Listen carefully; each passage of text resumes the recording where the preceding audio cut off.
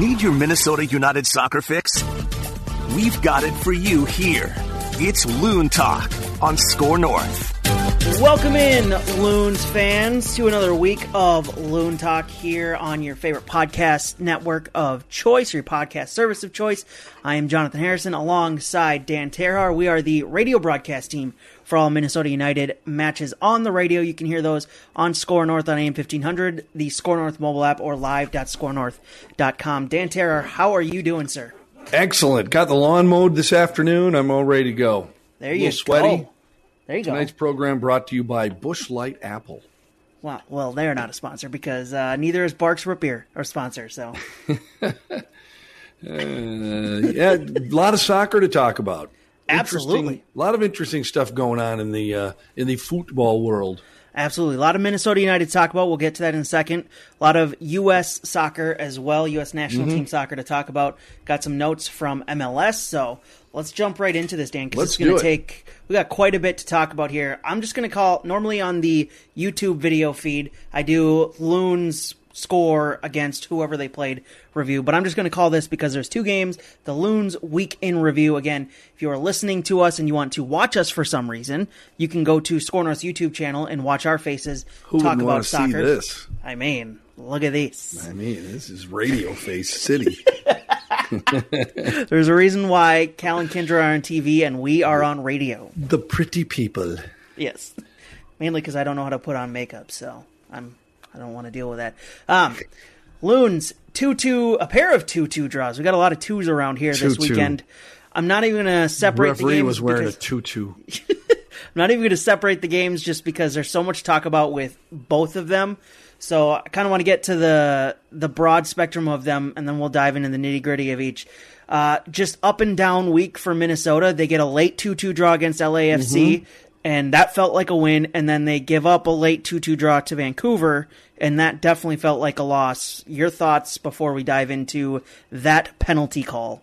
Well, the broad, the big wide stroke picture of this is, we've talked about this many times, that draws can feel a number of different ways. Unfortunately, we felt two of the most extreme examples of what a draw can feel like, back-to-back games. 3 days apart. Right. It wasn't even a week apart.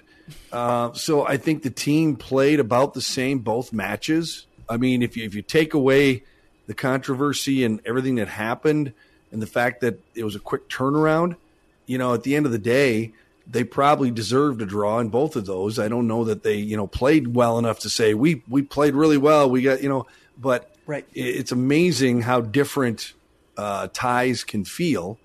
And, I still struggle with, not making an attempt to decide a match. It's the only sport that really doesn't at least make some effort during the regular season to get a winner. Right. Baseball has extra innings. Hockey plays overtime. Football has overtime. Football rarely ends up in a draw. A few of them do. And, so yeah, we saw the whole spectrum of what a tie can feel like, which is probably the charm of leaving things in a draw, which all the major sports used to end in a draw too before, if you go back in the way back time machine. So it does, add some drama, and I don't know. You know what? I can't even talk about it. All I can think about is that penalty kick. Can't even talk about anything else. All right, let's just jump into it. Yeah, we have to. Yeah. It's I mean, the for me, in the room. For me, the wider view is it's just another up and down week for this team. That, as you mentioned, you felt the spectrum of emotions there with both those late game draws. But let's get into the Vancouver one. Let's start with that one because that's been the talking point all weekend. And basically since that match ended, it's been the talking point across the league. The league released their I don't remember what it's called. They go through all the close calls or questionable calls, and even the league was just like, I don't understand. I get why you would not look at it in review or VAR, but it's still a questionable call as to why it was called a penalty. So Christian Dahomey and Ethan Finlay going after a ball that bounced off Ethan Finlay's chest. The ball was in Minnesota's penalty box late in this match against Vancouver. Christian Dahomey makes no effort to play the ball, only plays Ethan Finlay. Ethan Finlay is only playing the ball, and Dahomey goes down. The ref calls it a penalty right on the spot, doesn't even look at VAR for some reason, and Dahomey converts the penalty kick. I still, 3-4 days later at this point, I see it and it's not a penalty. Everyone else in the galaxy says it's not a penalty other than Christian Dahomey. He's the only one who thinks it's a penalty. I don't even think Vancouver fans don't even think it's a penalty. That's an embarrassingly bad call by the league, and the fact that they still, I guess I understand there can't be any consequences for it, because then you'd have refs being punished left, right, and center, but the reffing in this league and in this country and in this region is still embarrassingly bad, and it really just needs to get better at this point. It's 2021. We can't still be talking about how bad the reffing is in this part of the world. They took the easy way out, because if you say that there's a problem, then you have to do something about it. So they took the easy way out in this one, and Christian Dahomey knows he knows what he did. He You know what? Let's give him credit. In a league where acting is too often accepted, and in some cases awarded, he did a great job of selling that. He initiated contact with Ethan. He ran into him. He flopped. He threw his arms down. He made it look like he got steamrolled by Ethan Finlay. And the more times you watch it, the more convinced. It's not one of those ones where you watch it and you go, okay, now that I've seen it a few more times, I can see now. The more you watch it, the more you realize that it was the wrong call. And if he had gone over and taken a look at the VAR and still made the call, at least I'd feel, okay, well, at least he looked at it. Right, but he didn't look at it. Call, but there's the frustrating part is, for some reason, and we don't know what the VAR referee said. Right. But I believe that the VAR referee at any point can say, hey, I think you should look at this. Well, I think because he didn't go look at it, the VAR, I think because the fact that he didn't go look at it, the VAR ref was the one who's saying, you don't need to look at this, it's fine, which is more embarrassing. Like the whole process of this, however this system is used. And I get that it's 3 years old at this point, so they're still working out everything and making sure that they get all the processes right. But at this point, all these calls should be, if it's this close, it should be looked at. I don't care what if it's something that questionable, it should be looked at. Yeah. Take your time. It's the end of the game. It's the very end of the game. You know it's going to be the last kick of the game because the ref didn't add any time after the goal and after the kickoff. Right. Like he should have, probably. But so the ref automatically knew it was going to be the last thing in the game. Why not, when you know it's going to be that impactful, go take a look just to be sure you were right? Because there's no way you, in that situation, if you're the ref, that you can be 100% correct in feeling that you got that right. It's so close. Everything happens so fast, especially how fast Ethan Finlay and Christian Dahomey are. There's no way that ref could have felt 100% comfortable with what he saw on the field. He should have gone and looked. So then you're saying ego got in his way. Would it surprise I don't know you? how else you can explain that. Why you wouldn't? Anytime someone doesn't accept help, usually it's because they think, no, I don't need any help. I can do this myself. Yeah. And it's very frustrating. It costs Minnesota a couple of points. And, I get it. It's really tough for a league. Once you open that can of worms and start disciplining officials because they made a bad call, things can get really nasty and stuff. But I would hope that behind the scenes that the league has had or will have a conversation with this VAR ref and the on-field ref and tell them, listen, there's no reason not to look at that. This is a game-deciding call, and one of you has to say, it's time to look at it. Yeah, one of you has to look at the clock. And say, you know what, I need to look at this. Even if you are 100% sure, then if the referee on the field, on the pitch, if he is, oh no, I'm 100% sure I need to see it, the VAR ref has to have had time enough to see it a couple times and say, you know what, you really should look at this. Right. Yeah. Oh, wow. I will never understand why he didn't go look at it. I'll also never understand why it was called a penalty. It's still a joke to this day that was a penalty. But no, I understand why he called it initially.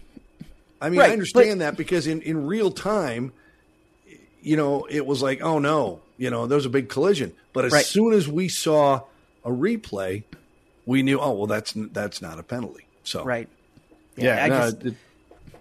If you're going to call that, at least go to VAR and just use it as a backup just to make sure, especially when you're in the 91st minute of a game and it's that close. It's a goal difference.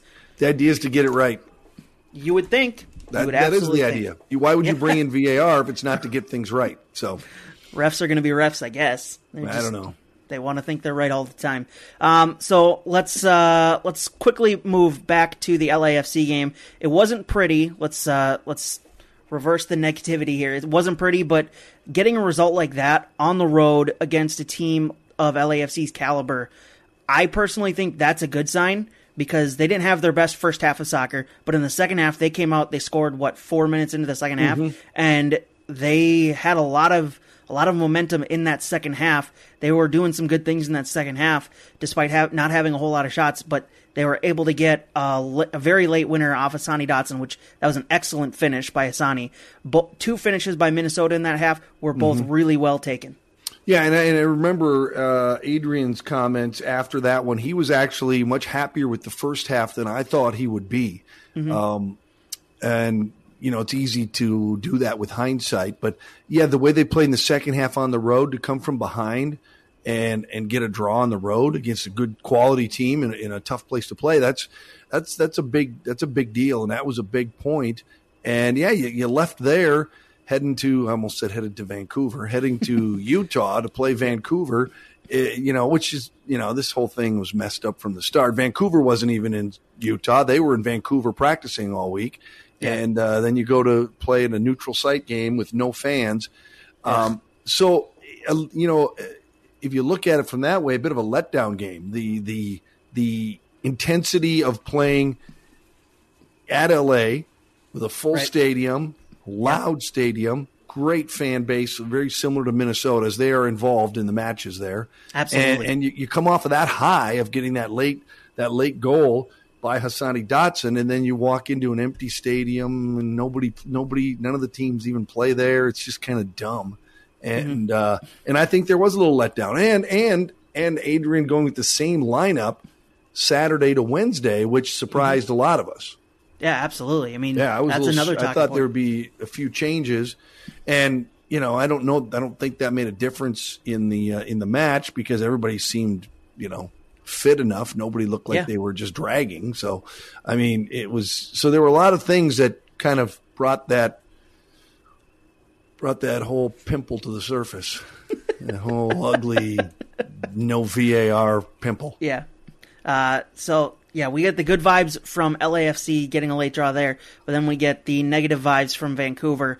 And having the 2-2 draw against Vancouver begs the question, I think we did talk about this in the post-match show, why is a team with the aspirations and the talent and the depth and the quality of Minnesota United struggling against a team like Vancouver that doesn't have that quality, that has struggled for pretty much 3-4 years now? Why is a team like Minnesota struggling against a team like Vancouver? I still can't wrap my head around that they couldn't get a win in that game. Yeah, what you have to do, and that's putting the penalty aside. Yeah, what you have to do to get past it is realize that they shouldn't have been in that situation where they had a slim lead.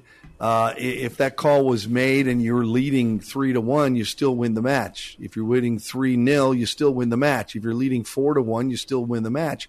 And you're absolutely right. The bigger problem is not what's wrong with the referee and VAR. It's why is this team not scoring goals? And, you said it. They have talent. They have depth up front. And I'll say what we said 2 months ago, they're going to score goals. It's just we're still waiting. And, I don't know. Sometimes you'd say, well, there must not be chemistry. Teams can have great players, but they're not succeeding. But from our vantage point and, having access to what goes on at training and everything, there's nobody around this club talking about team chemistry or individuals that don't get along. Now, there's a few players that, we just soon see shipped off because they aren't really pulling their weight. But those guys aren't playing right now, so it doesn't really matter. So right. I don't think that's the problem. If it were a chemistry problem and Reynoso and Adrien Anu or Reynoso and Fragapane didn't get along, they didn't like, you'd be a little concerned about it. But we're not seeing that, and we're not hearing that, and we have no reason to think that's a problem. Right, absolutely. What is it? I don't know. Yeah, you said. Wait. Go ahead. Figure it out. What is it? I don't think I'll be able to figure out that in this podcast. I got a few more of these. Go ahead. Crack a couple open Steve Austin style. Like you said, it's definitely not a chemistry issue. We've seen that on the field. We've seen that on the practice field. Mm-hmm. We've seen that at training, that they all get along pretty well. And there's not one guy, well, maybe there is, but it doesn't seem like to us from what we've been able to see and gather, there's not a chemistry issue. So I don't understand why they can't put together a good result against a Vancouver side that definitely shouldn't have been as close as they were. It felt like they played down to Vancouver's level.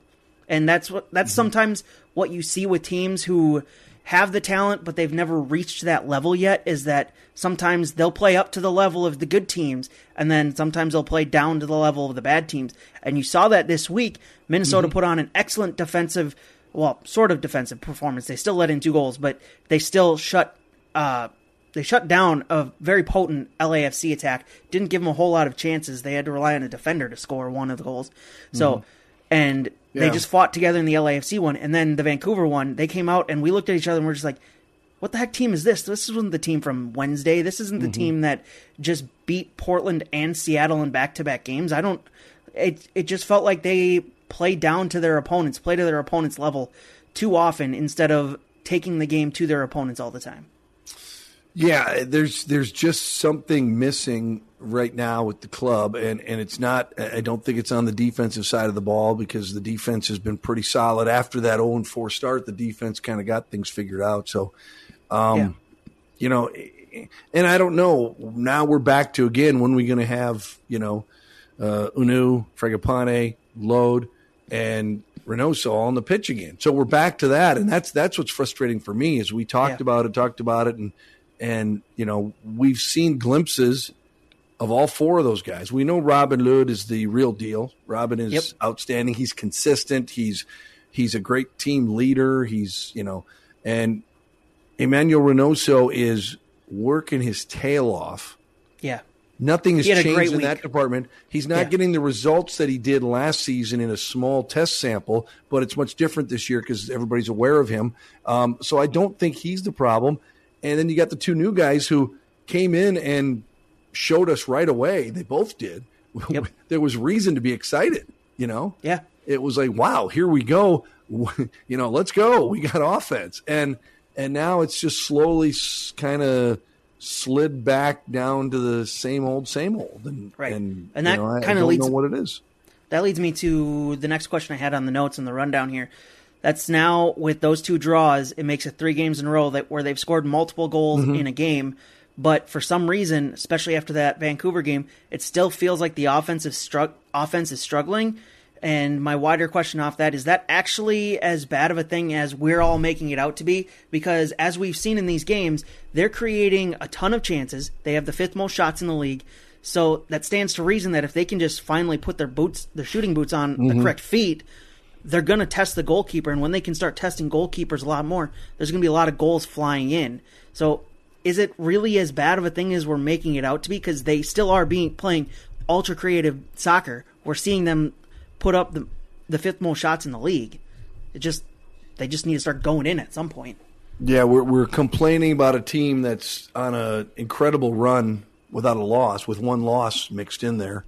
Right, 11 games, 1 loss. Yeah, and so it's kind of it does seem kind of silly to complain about that kind of a run, because half the teams in the league, in the Western Conference, would like to have a run like that, and absolutely, maybe more than half.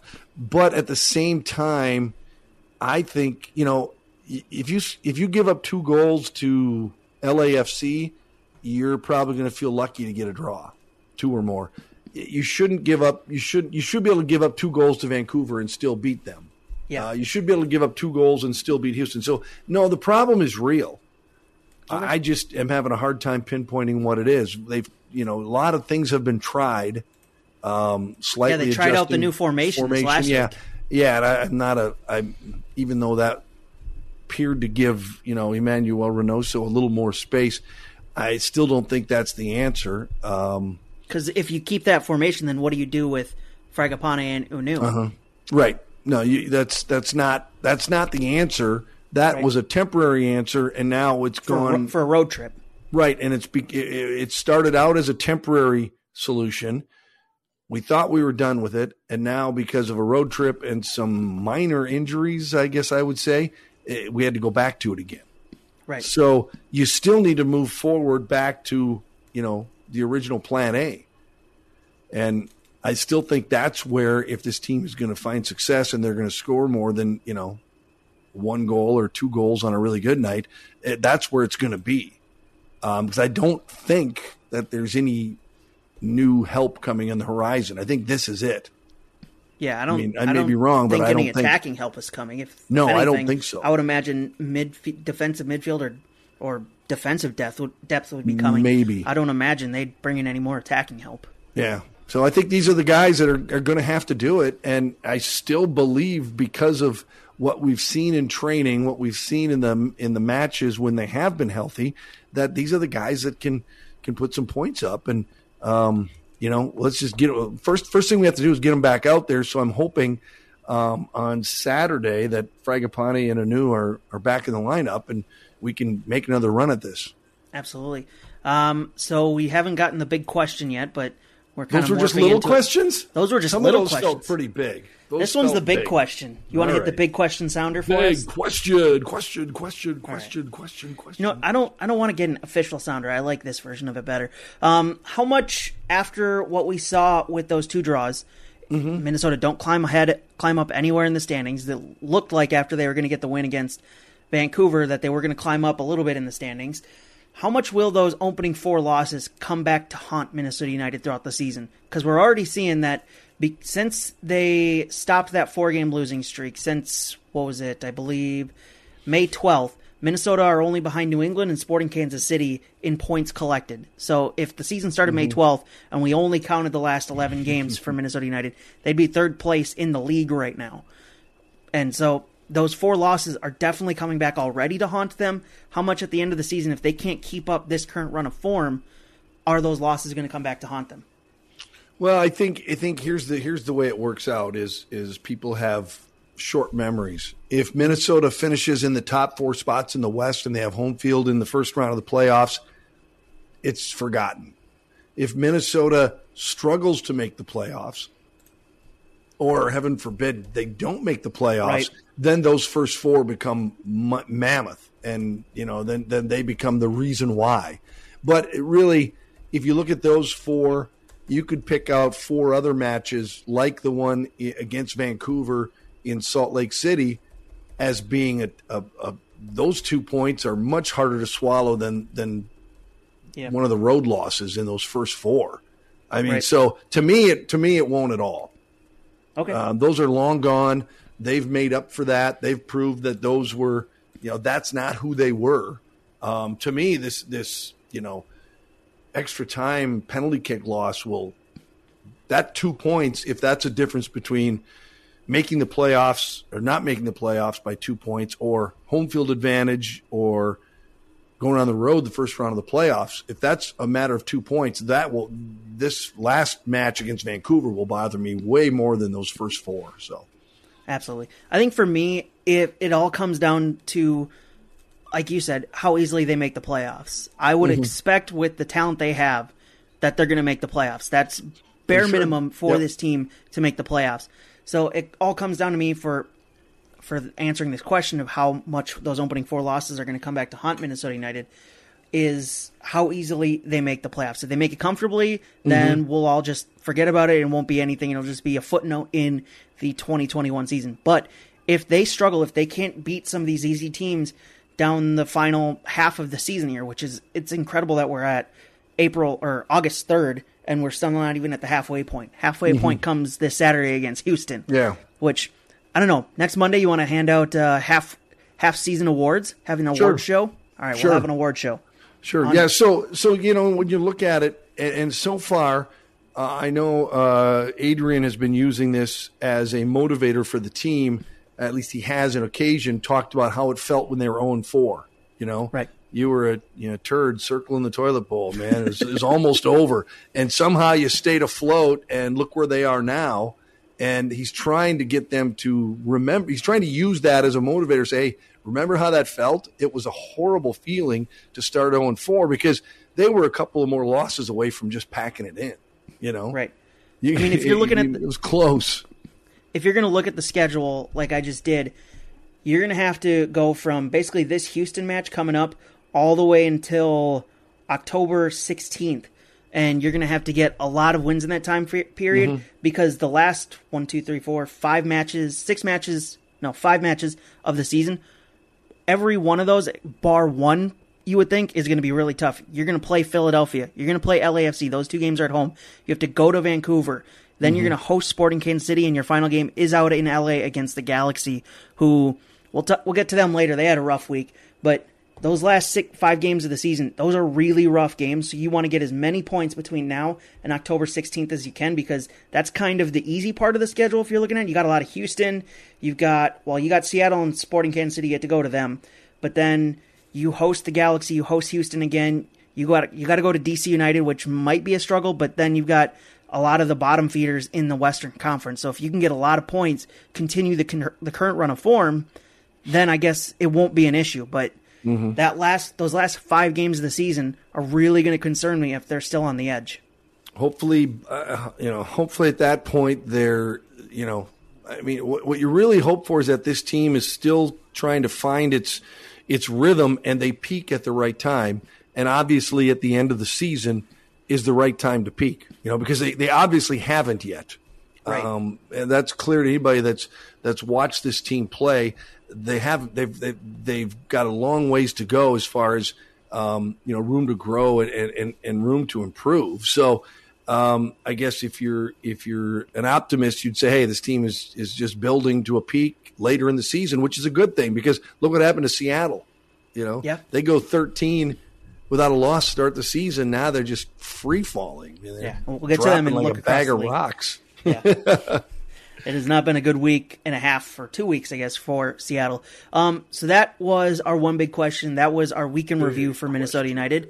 Next up for the Loons, they will host the Houston Dynamo coming up this Saturday at Allianz Field. 7 p.m. kickoff, 6:30 p.m. pre-match over on Score North on AM 1500, the Score North mobile app, and live.scorenorth.com if you want to join us on the radio call, which I highly suggest because it's us two. You're listening to us right now. Great. Why not listen to us during the matches? It's incredible. It's fantastic. Your thoughts on Houston? I haven't started my prep yet because they play tomorrow, so I was just going to get the most recent game under the books like I usually do. So they'll play tomorrow, but that's a team that currently sits 9th in the Western Conference. Just 3 wins on the year for them. No road wins yet. They are 0-4-5 on the road. So rough stretch for them to start the season. They did just bring in Corey Baird from LAFC, who was traded to them in the offseason from RSL. So Corey Baird is a striking talent or attacking talent for them that they'll have at their disposal coming up on Saturday. But what do you think of Houston? Houston's they look like another version of Houston. They're just kind of there, and they're in fact I don't think they're as good as probably I thought they were going to be. I thought they'd be a little better this year. They don't threaten. They're not a team that makes you come in and go, oh, what do we have to prepare for? You know what? Right. The way this Minnesota United side plays defensively most nights, it shouldn't be a problem. You would think, yeah. Yeah, I don't think I really don't think it will. Yeah, this season hasn't gone to plan. Everybody expected in Tab Ramos' second year that they'd be a little bit better under him, and having only 3 wins on the season, 9 draws, 4 losses, that they would be significantly better, but they just are not. That's why many people think he's already on the hot seat, just considering they got a new owner just recently. So the owner's probably going to want to bring in his own people in the offseason. So Tab Ramos, if he doesn't turn it around and get that team firing soon, I would imagine he's going to be looking for a job in the offseason. But yeah, it's not a Houston side that I'm really too concerned with. But if Minnesota are going to play against them like they played against Vancouver, then we're going to have a long night on our hands. Yeah, the problem is if you're a team that on a even you only score 2 goals on a good night, well then all it takes is for the other team to figure a way to get a goal and then, get a penalty kick in extra time, and there you got a tie match. So you don't want to – this team has to learn to put matches away. And usually in most situations that's just an extra goal. It's not like you got to score 5, but, you're scoring 1. Well, if you score 2, you get the win. If you're scoring 2 in a 2-2 draw, which has been the last 2 matches, you're 1 goal away from, putting that one away, especially the one in Vancouver. So this shouldn't be a team they have a problem with at home at all. And if they play, and I hope we're going to see some bodies back. We've they've been telling us that the injury to Boxall isn't serious. The injury to Gasper isn't serious. What does Adrian call the injury to the forwards? Niggle? He's got a little niggle? Yeah. Yep. I don't even know what that is. Do all boys have niggles? I don't even know it's a different topic for a different show. Probably not on a Hubbard-owned podcast. I don't even know if I have a niggle. So Adrian Anu has a niggle, and Fragapane apparently has a half niggle. I don't know what that is. Yeah. So I hope that, against Houston on Saturday, we see very close to a complete lineup. I don't see why not from what we've been, seeing and hearing. They'll have had a week off. Then after that one, they have another week off, and that's probably the last time. I haven't looked that far ahead of the schedule to figure out how close the games come behind each other, but that's probably the last time they'll have 2 games in 2 weeks. So Minnesota better be using these next 2 weeks to their advantage. Mm-hmm. Yeah, so hopefully we see the complete or closer to a complete lineup, and we'll talk about it and write that down. Oh, there's another tease. Mm-hmm. Now time for Look Across the League. Before we get to that, you are listening to Loon Talk. It is a Score North's weekly Loon-centric podcast. You can find it anywhere you find your podcast. Give us a rating, a review, and a subscription. It does help us get found. Also, if you want to watch these two faces talk soccer, you can do that over on Score North's YouTube channel. Comes out just about a day or a day and a half after we post it on the podcast feed. Dan, time for Look Across the League. Before we jump into MLS's action last week, let's jump into the Gold Cup and the Olympics. I want to start with the Gold Cup, start with some positive, then get to some unfortunate negative. U.S. men's national team, the only nation in the Gold Cup to not send their A squad, somehow decide they are going to win it, and they beat their bitter rivals, Mexico, for the second time in a final in 40 days. What a wonderful night it was for the B/C squad of the U.S. men's national team in Las Vegas to get a huge win. Miles Robinson with the extra time goal to get the U.S. men's national team a win, and a clean sheet shutout for Matt Turner once again, goalkeeper of the tournament. There's so much to talk about with this team, what they just did over this last summer. Matt Turner was outstanding in that match. Absolutely. He was outstanding all tournament long. He should have been the MVP of that final game. He should have been the player of the tournament if you're looking at it. I get Hector Herrera put on performances for Mexico, but Matt Turner stood on his head for 6 games, and Turner he was outstanding. Amazing. Yeah, he was outstanding in the final, in the championship match. It was one I'd like to see a victory come on a nice goal. I'm glad it didn't go to PKs. I'd rather see it end that way in a beautiful ball in and a nice head. So it was a great win. Are we going with B team? Because there are people that have been since then trying to make it sound more dramatic. Say, no, this wasn't our B team. This is our C team. There was a lot of people team or a C team.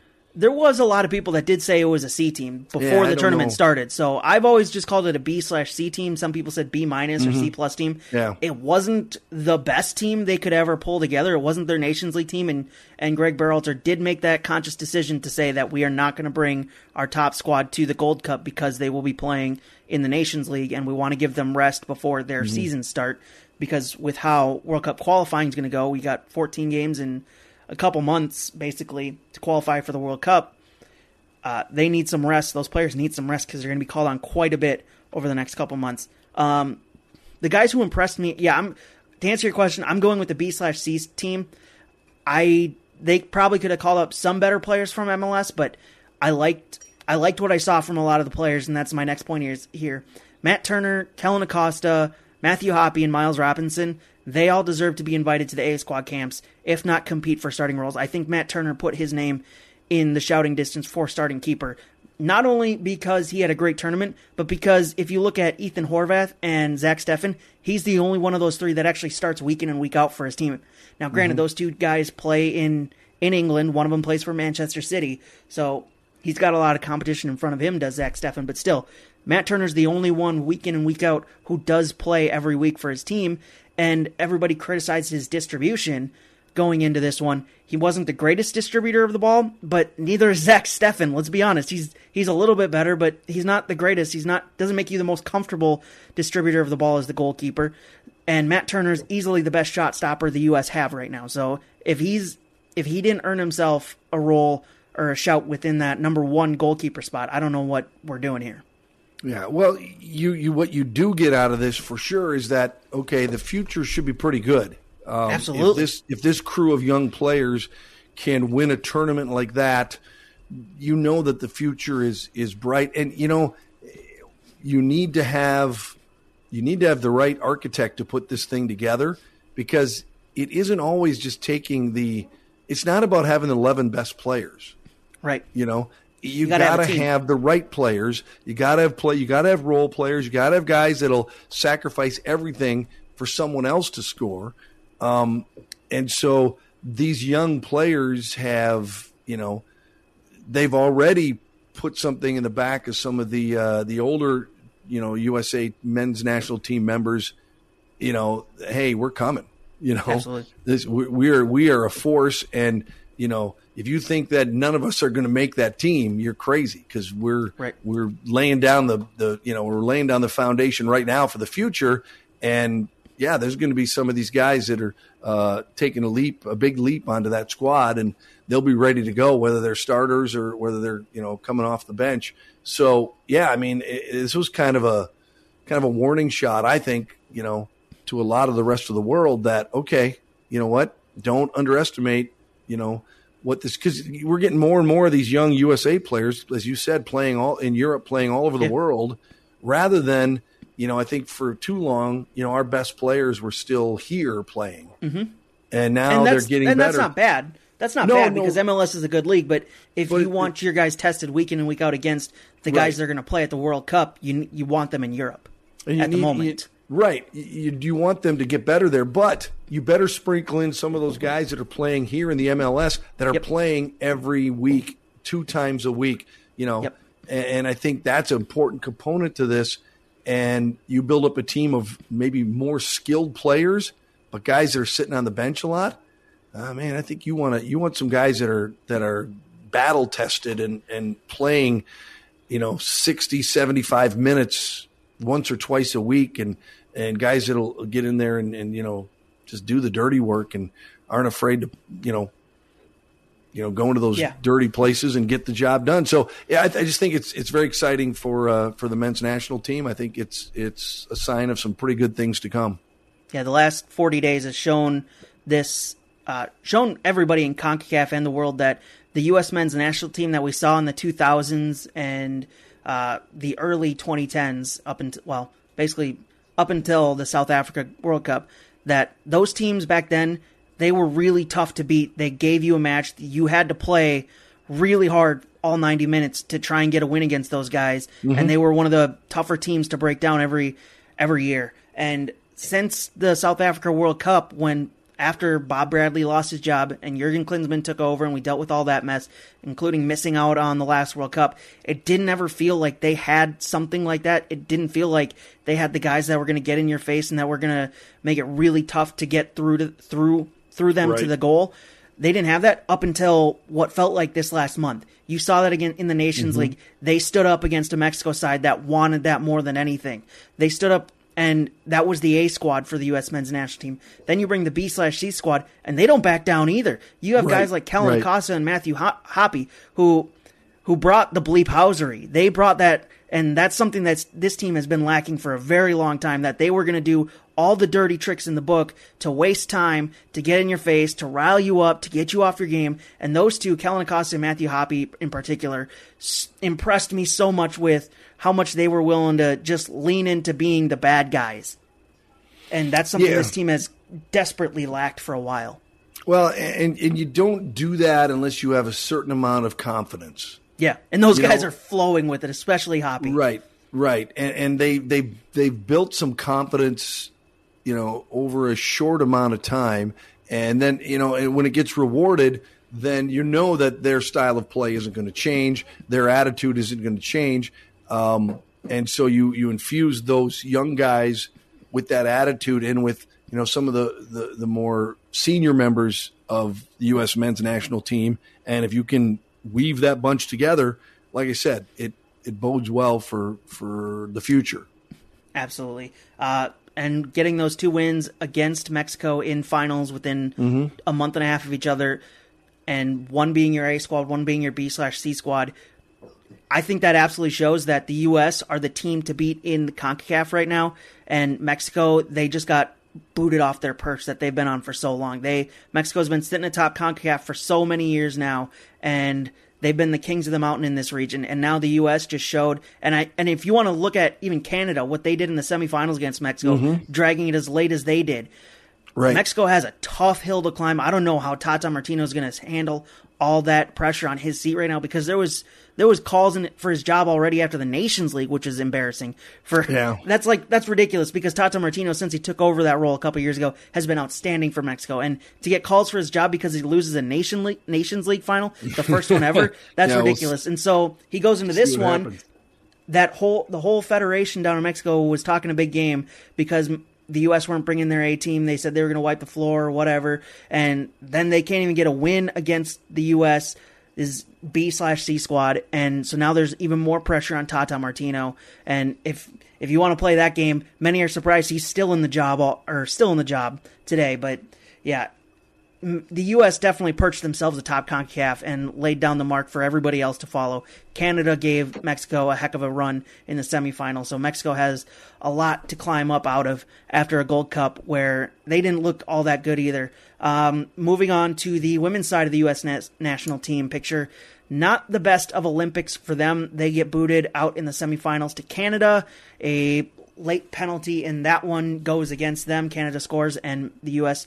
failed to score in that one. They just never really got going in the Olympics for some reason. Are they too old? That's what many people are saying. That are they? I've this squad. That. Yeah. Do they need some young players? To freshen things up. Are they too distracted? Has there been too much social media? Too much politics involved in their sport? I mean, they've the last 3 years they've kind of pushed themselves, into that role. Well, I shouldn't say some of their teammates have spent a lot of time doing things other than soccer. And I just wonder if there's just too many distractions for this team and the expectations are so high. I mean, the expectations were they were going to breeze through and win another gold medal. Right. There was the headline. There was the headline from ESPN: "Is the Olympics too easy for the U.S. women's national team?" Yes, it was a given. And so there's with how that talent is. Yeah, there's a combination of a lot of things going on that probably worked against that squad. Some of them their own doing. Some of them just everybody else is getting better. Maybe they are starting to go down the other side of the slope there, and they need to change some things up. But I think it's probably a combination of a lot of those things. And but the expectations were so lofty, and that's a tough thing to do because every team you play has been training and has been wanting a shot at you, and you're going to get their very best. Their very best. And that's why it's always tough for any sport to have a dynasty for any kind of a run. It's very difficult. And so it'll be interesting to see what happens after this Olympics. I think you're going to see maybe some players retire, and I think some things will probably change with that squad. Yeah, I think with the age of the squad going into the tournament, I think it was one of the oldest, if not the oldest, in the women's side of that tournament, that there's going to have to be some tough conversations with some of those veterans on that squad that have been there for years that, look, we just lost the Olympics we shouldn't have lost because there's only 12 teams. You just ran through the World Cup 2 years ago with many expectations that form was just going to continue into the Olympics. But that form didn't continue at all. It felt like a completely different team despite most of the players on the team being exactly the same as the World Cup. And you just didn't get that follow through into the Olympics. Now, I know it's never happened that you've had a reigning World Cup champion win the following Olympics, but with how good this team was going into the tournament, with how easily they handled the World Cup, you would have thought they would have been able to be the first, but they just didn't. They just weren't able to pull it through. So I think that the age did have something to play with how hot it was over there and how quickly those games came up one after another, that it might be time for some of those older players that have been there for years to step aside and let some of the youth come through, because you've seen with these other nations that they have been getting better. Their youth has been coming through. Their individual leagues are getting better in those countries, and they're starting to develop really good talent, and those nations are coming through and making and developing really good teams for the U.S. to go up against. And they all want a piece of the U.S., as you said, because they've been at the top for so long. And the energy, it wasn't the same.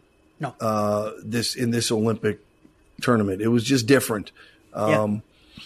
Complacency, I don't know, maybe they read too many of the headlines that they were going to be in a gold medal match and they were going to be at center stage and have a chance to win the gold again. I don't know, but I'm pretty sure there'll be some changes coming.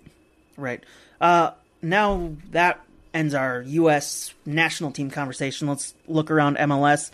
You teased it a little bit earlier. The Seattle Sounders, they get a shock loss this week against the San Jose Earthquakes, 1-0 at Seattle. San Jose, a team that has really struggled. I think that's lost to them at home. Yeah, that was San Jose's first win, I think, since like May 15th or whatever, and it came against Seattle at Seattle. Seattle now losers of 3 of their last 4. Minnesota United starting that streak a couple weeks ago. I still think they're one of the best teams in the league, but you can tell the losses that they've incurred over the last month with guys going off to play internationally and just guys just being injured, those are starting to catch up to them. And they are struggling to keep up with that. Now they've gotten guys back now that the Gold Cup's done, so maybe they get back to their previous run of form, but they've got a lot of depth that they have to start working out. Yeah, I was shocked that they would lose at home and get shut out by San Jose. That's just mind-blowing, and it makes us feel like, well, a 2-2 draw against Vancouver in Utah wouldn't be as hard to accept as it'd be, like getting shut out at home against Houston this weekend. And, that'd be a horrible loss. So I don't know what's going on with them. They obviously, they're missing some pieces there, but they should have the depth to beat teams like San Jose, even with the player absences and a few injuries they have.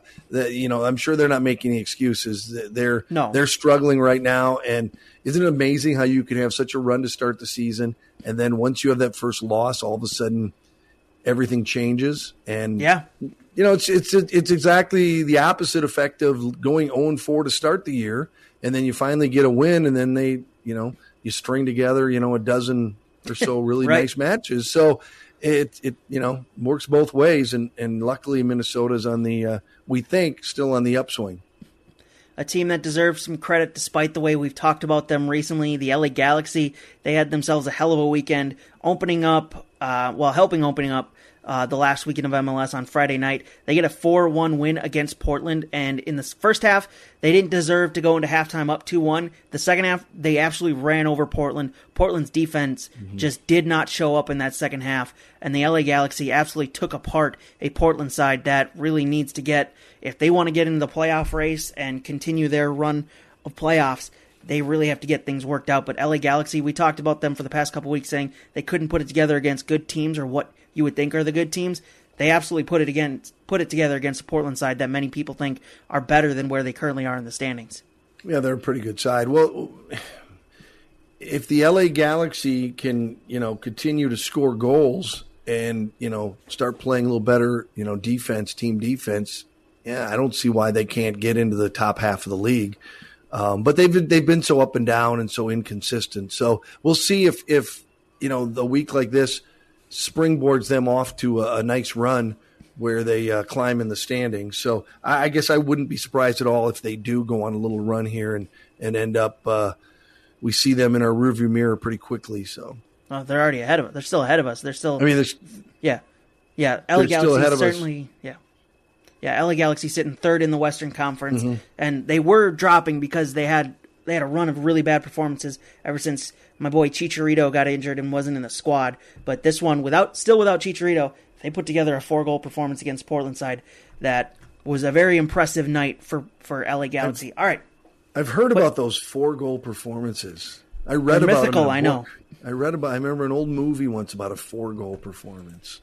I wonder what that looks like. I can't remember that something experienced. Can't imagine. Be weird. Be a lot of goal calls that I had to cut during the match. I don't know if I'd be okay with that. It's all about your work level. It's all about the workload. Why wouldn't it be? All right, you ready for write that down? Let's write some stuff down. All right, let's bring it in here. Write that down. If you are just listening to us for the first time, is our weekly segment where we make 3 soccer-related predictions, at least 1 Minnesota United-related prediction of those 3. We'll keep track of the correct predictions throughout the year. We'll call them goals, and whoever has the most goals at the end of the year wins the very coveted Loon Talk Golden Boot for 2021. So, Dan, let's get the accountability session. That's the one I was looking for. Out of the way. Let's do this quickly. So much red. I said either the U.S. men's national team or Mexico will not make the Gold Cup final. Well, that didn't happen. They both made the final, and the U.S. won, thankfully. So I'll take that L because the U.S. men's national team beat Mexico in the final. I'm okay with that. Then we had one where you said something, and then I went right after it. So you said nobody in MLS. I took the bait. You said nobody in MLS will get a hat trick this weekend. The closest person to get a hat trick this weekend was Christian Dahome. But no one did get a hat trick, so you get a point. I do not. That's just a gimme. Yeah, I took the bait. You're making it too easy for me. You did say, though, Adrian Nanu will score multiple goals in the next 2 matches. No, he didn't. He barely made the field, so we're just going to quickly move on. And then you... then you said U.S. men's national team will get 3 or more goals and give up just 1 on Thursday against Qatar. They only got 1, and that's all they needed. That's all they needed, but I thought they would be able to score more. Qatar almost got 1, but then their penalty kicker just lofted it right over the bar. Yeah.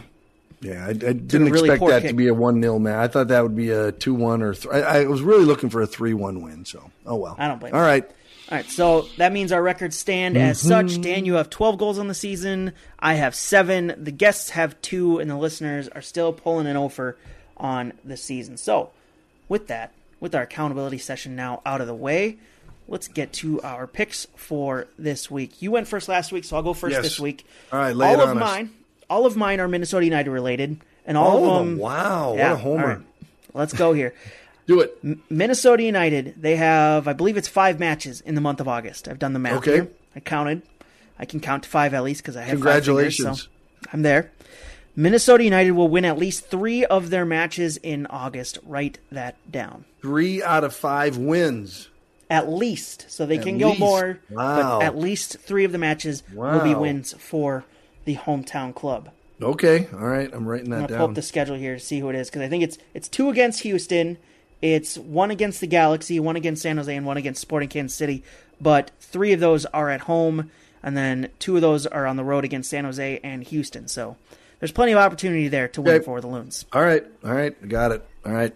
Saturday against Houston, the Loons will finally score 3 or more goals. It'll be an avalanche, a cavalcade, a onslaught of goals. You won't know what to do. 3 goals on Saturday, and I might keep predicting that until they do it. You're going to speak this into existence? I think I'm just going to keep doing it until they score 3 goals. It'll be a landslide of goals, and 3 or more on Saturday against Houston. Write that down. Okay, I like it. All right, write this down, Dan. Minnesota will keep at least 3 clean sheets in the month of August. So 3 wins. Well, they could have a draw and get a clean sheet. So they don't have to be Those clean sheets don't have to come in wins. I think they're going to get the defense back together again. Michael Boxall will come back from his injury. Get the band back together. Tyler Miller's still in net, still pulling out really good performances. And what happens when Dane St. Clair gets back? Which he is now. Tyler Miller's still in net for the Loons. Okay, I don't know. I don't think they're trading Tyler Miller. He's had a heck of a good season. He's shown why they traded so much to LAFC for him. I don't know. You look at the opponent list they have in August. All right. I think there's 3 clean sheets there. So 3 wins and at least 3 clean sheets. At least 3 wins, right. At least 3 clean sheets. Write You're that just down. You're just August happy. Holy moly. All yeah. right, number 2 for me. Wednesday, tomorrow night, Houston is at Austin. Mm-hmm. A little battle of Texas. Houston. The Texas Derby, one of them. Houston is absolutely horrible against expansion teams. In fact, I think the only one they've ever beaten is us. Wow, what a stat. I think they're like, I believe the numbers, they're 1-11 when playing an expansion team. Wow. And the only one they beat was that's us. Impressive. Okay, and I'm going to go out and say they will lose again at Austin on Wednesday. Austin will beat Houston on Wednesday. Okay. Write that down. Wow, I did not know they were that bad against expansion teams. I might have just made that up. I don't know. Okay. No, it's true. Okay. Look it up. Google it. I'll Google that. Write that down. All right, Minnesota will score, write this down, will score at least 2 goals in at least 3 games in August. You are just Mr. August. Yeah. You're really feeling it for this team in August. They've got 5 games in August, which is a lot. Then they've got a ton of games in September as well. But they've got games against easy opponents, I think. I love it. Easy opponents, so we're going to go for a really big number. 2. Yeah. 2. They're going to really pile up the goals. 2. The most they've scored in a game this season is 2, and they've only done it a couple times. So 2. They'll score at least 2 games in at least 3 matches in August. Write that down. Okay, you're giving yourself homework now. I thought that was my job to give you math. So, all right, my final one is Olympic gold on Saturday, right? Saturday. I think so. Yeah, Brazil against Spain. Yep. I am telling you Brazil will win, and they will win by shutout. Okay. Or it'll be a shootout win for Spain. Whoa. Or a shootout win for Spain. So I could actually get both right. No, because technically at the end of time, if it's 0-0, then both goalkeepers get a shutout, right? A clean sheet. No? No, because there's still extra time to be played. Okay. It doesn't go straight to penalty kicks. That's true. But yeah, Brazil will beat Spain with a clean sheet, or Spain will get a shootout win in the Olympics final. Spain will win in the shootout, yes. Okay. Because I think if Brazil is going to win, it's going to be 1 or 2-0, and if it goes scoreless, then I think Spain wins in the shootout. So there you go. Write that down. I like Write that down. Write that down. See, I went with all Minnesota United. You went all the way over to Tokyo for the Olympics. I like it. All the way to Tokyo. That has been, write that down, and that has been Loon Talk for the week. Remember, do give us a rating, a review, and a subscription on your favorite podcast service of choice. It helps us get found. Also tell your friends, because that also helps us get found as well. Also, if you just want to watch us for some reason, see what our offices look like for some reason, see what our faces look like for some reason, you can do that over on Score North's YouTube channel, and we have fancy graphics and everything, our names, our Twitter handles below us, at John Harrison 90, at Dan Terhaar over on Twitter.